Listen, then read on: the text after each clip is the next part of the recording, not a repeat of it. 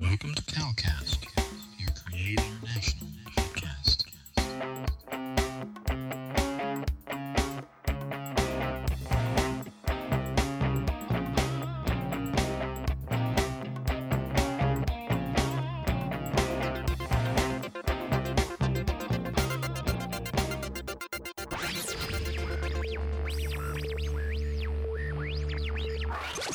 God Network News,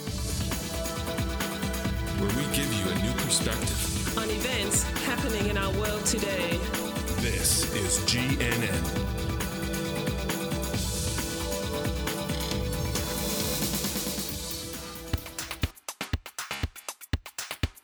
This is God Network News, episode 111.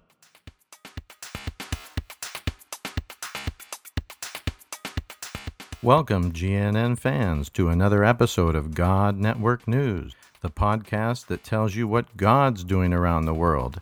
Not what CNN tells you, but what GNN tells you is going on in the world. If you're tired of listening to all of that crisis network news and you want to hear what God's doing, well, give us a listen.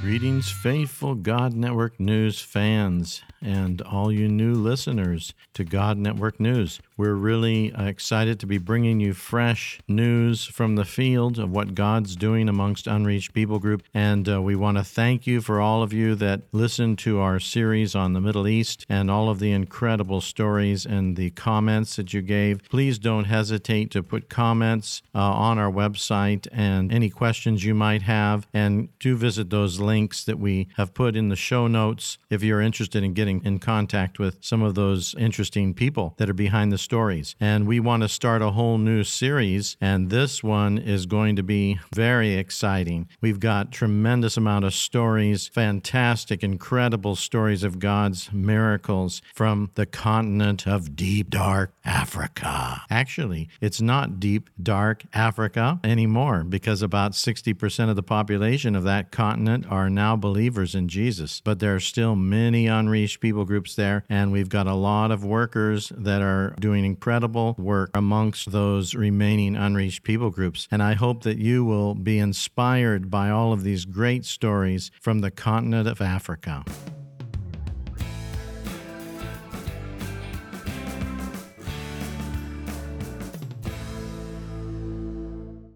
So we're here with Paulo. He's going to share with us another story that's on his heart. Welcome, Paulo. Yeah, thank you very much. This story is about a man called Julius, but his first name was Abdu. He came from a Muslim background. So one day I was showing Jesus film in Swahili language in one village in Tanzania. So during the time we were showing Jesus film, there is a point that we stopped. We just gave a pause in the move. So then we start to share our word with the people, and some people came ahead receiving Jesus. So it was very interesting because people, they were receiving Jesus as a Lord. So at the end of we showed the Jesus film, we stopped. I was just organizing my things and put the projector in the bag and some things and wires, mic. So I was preparing to put everything in my car and to go back home. So when I was preparing everything, so one man and one woman, they came to me. So then they said to me, "Can I just talk to you, missionary?" So then I said, "Yeah, okay, no problem." Then he said, "I'm sorry.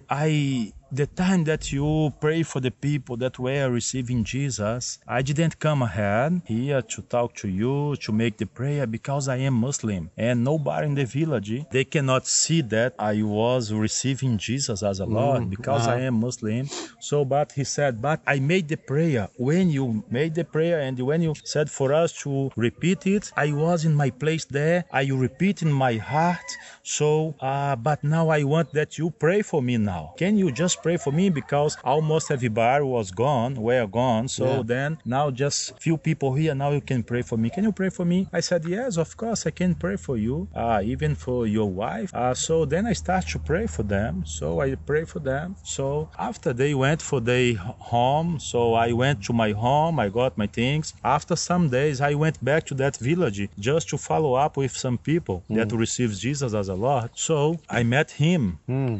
I met the guy called at the beginning Abdu, that now is Julius.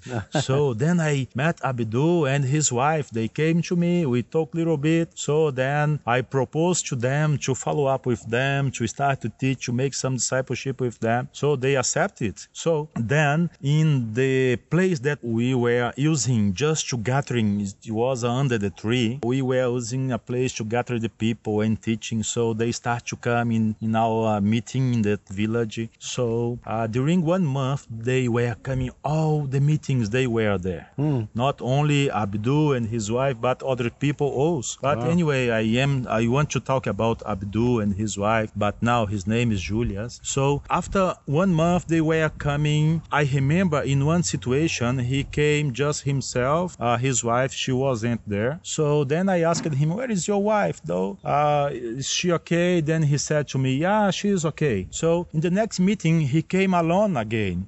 So then I asked, where is your wife? Is she okay? For the second time, and he said, yeah, she's okay. So in the other meeting, it was the third one without his wife. So then he came to me and he said, missionary, I want to share something with you if you allow me. I said, yes, no problem. You can share. You can tell your situation. And he said, that woman, she's not my wife. So then he told me his history. He came from an area in Tanzania, just in a border between Tanzania and Burundi, very far away from the place that we were talking and gathering together. So then he told me his history. He told me that he left his true wife and his kids in that area. He told me, I have 6 kids and 1 wife, and I left them in another area. I came to this area here to find job, but I didn't find any job. And now I got this new woman to live with me, but she doesn't want to come, that new woman. She doesn't want to come to the church again and follow Jesus. What are you gonna do? I said to him, okay, don't you worry about this woman. If she doesn't want, no problem. And I said to him, in fact, she is not your wife. You are living with another person that is not your wife. And the interesting thing is, the same time that he received Jesus and we were making discipleship with him, one pastor in his original region preached to his true wife and to his kids.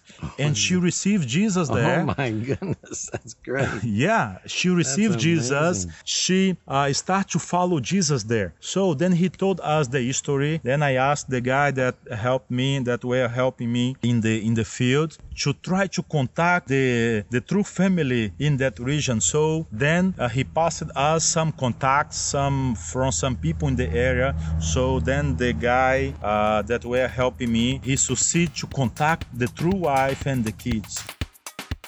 If you enjoyed this episode, please consider donating to help us continue to bring exciting stories fresh from the field. Visit our website at godnetworknews.com and select the PayPal link on the right side of the page, or consider becoming a Patreon partner to receive access to more valuable materials exclusive to our members.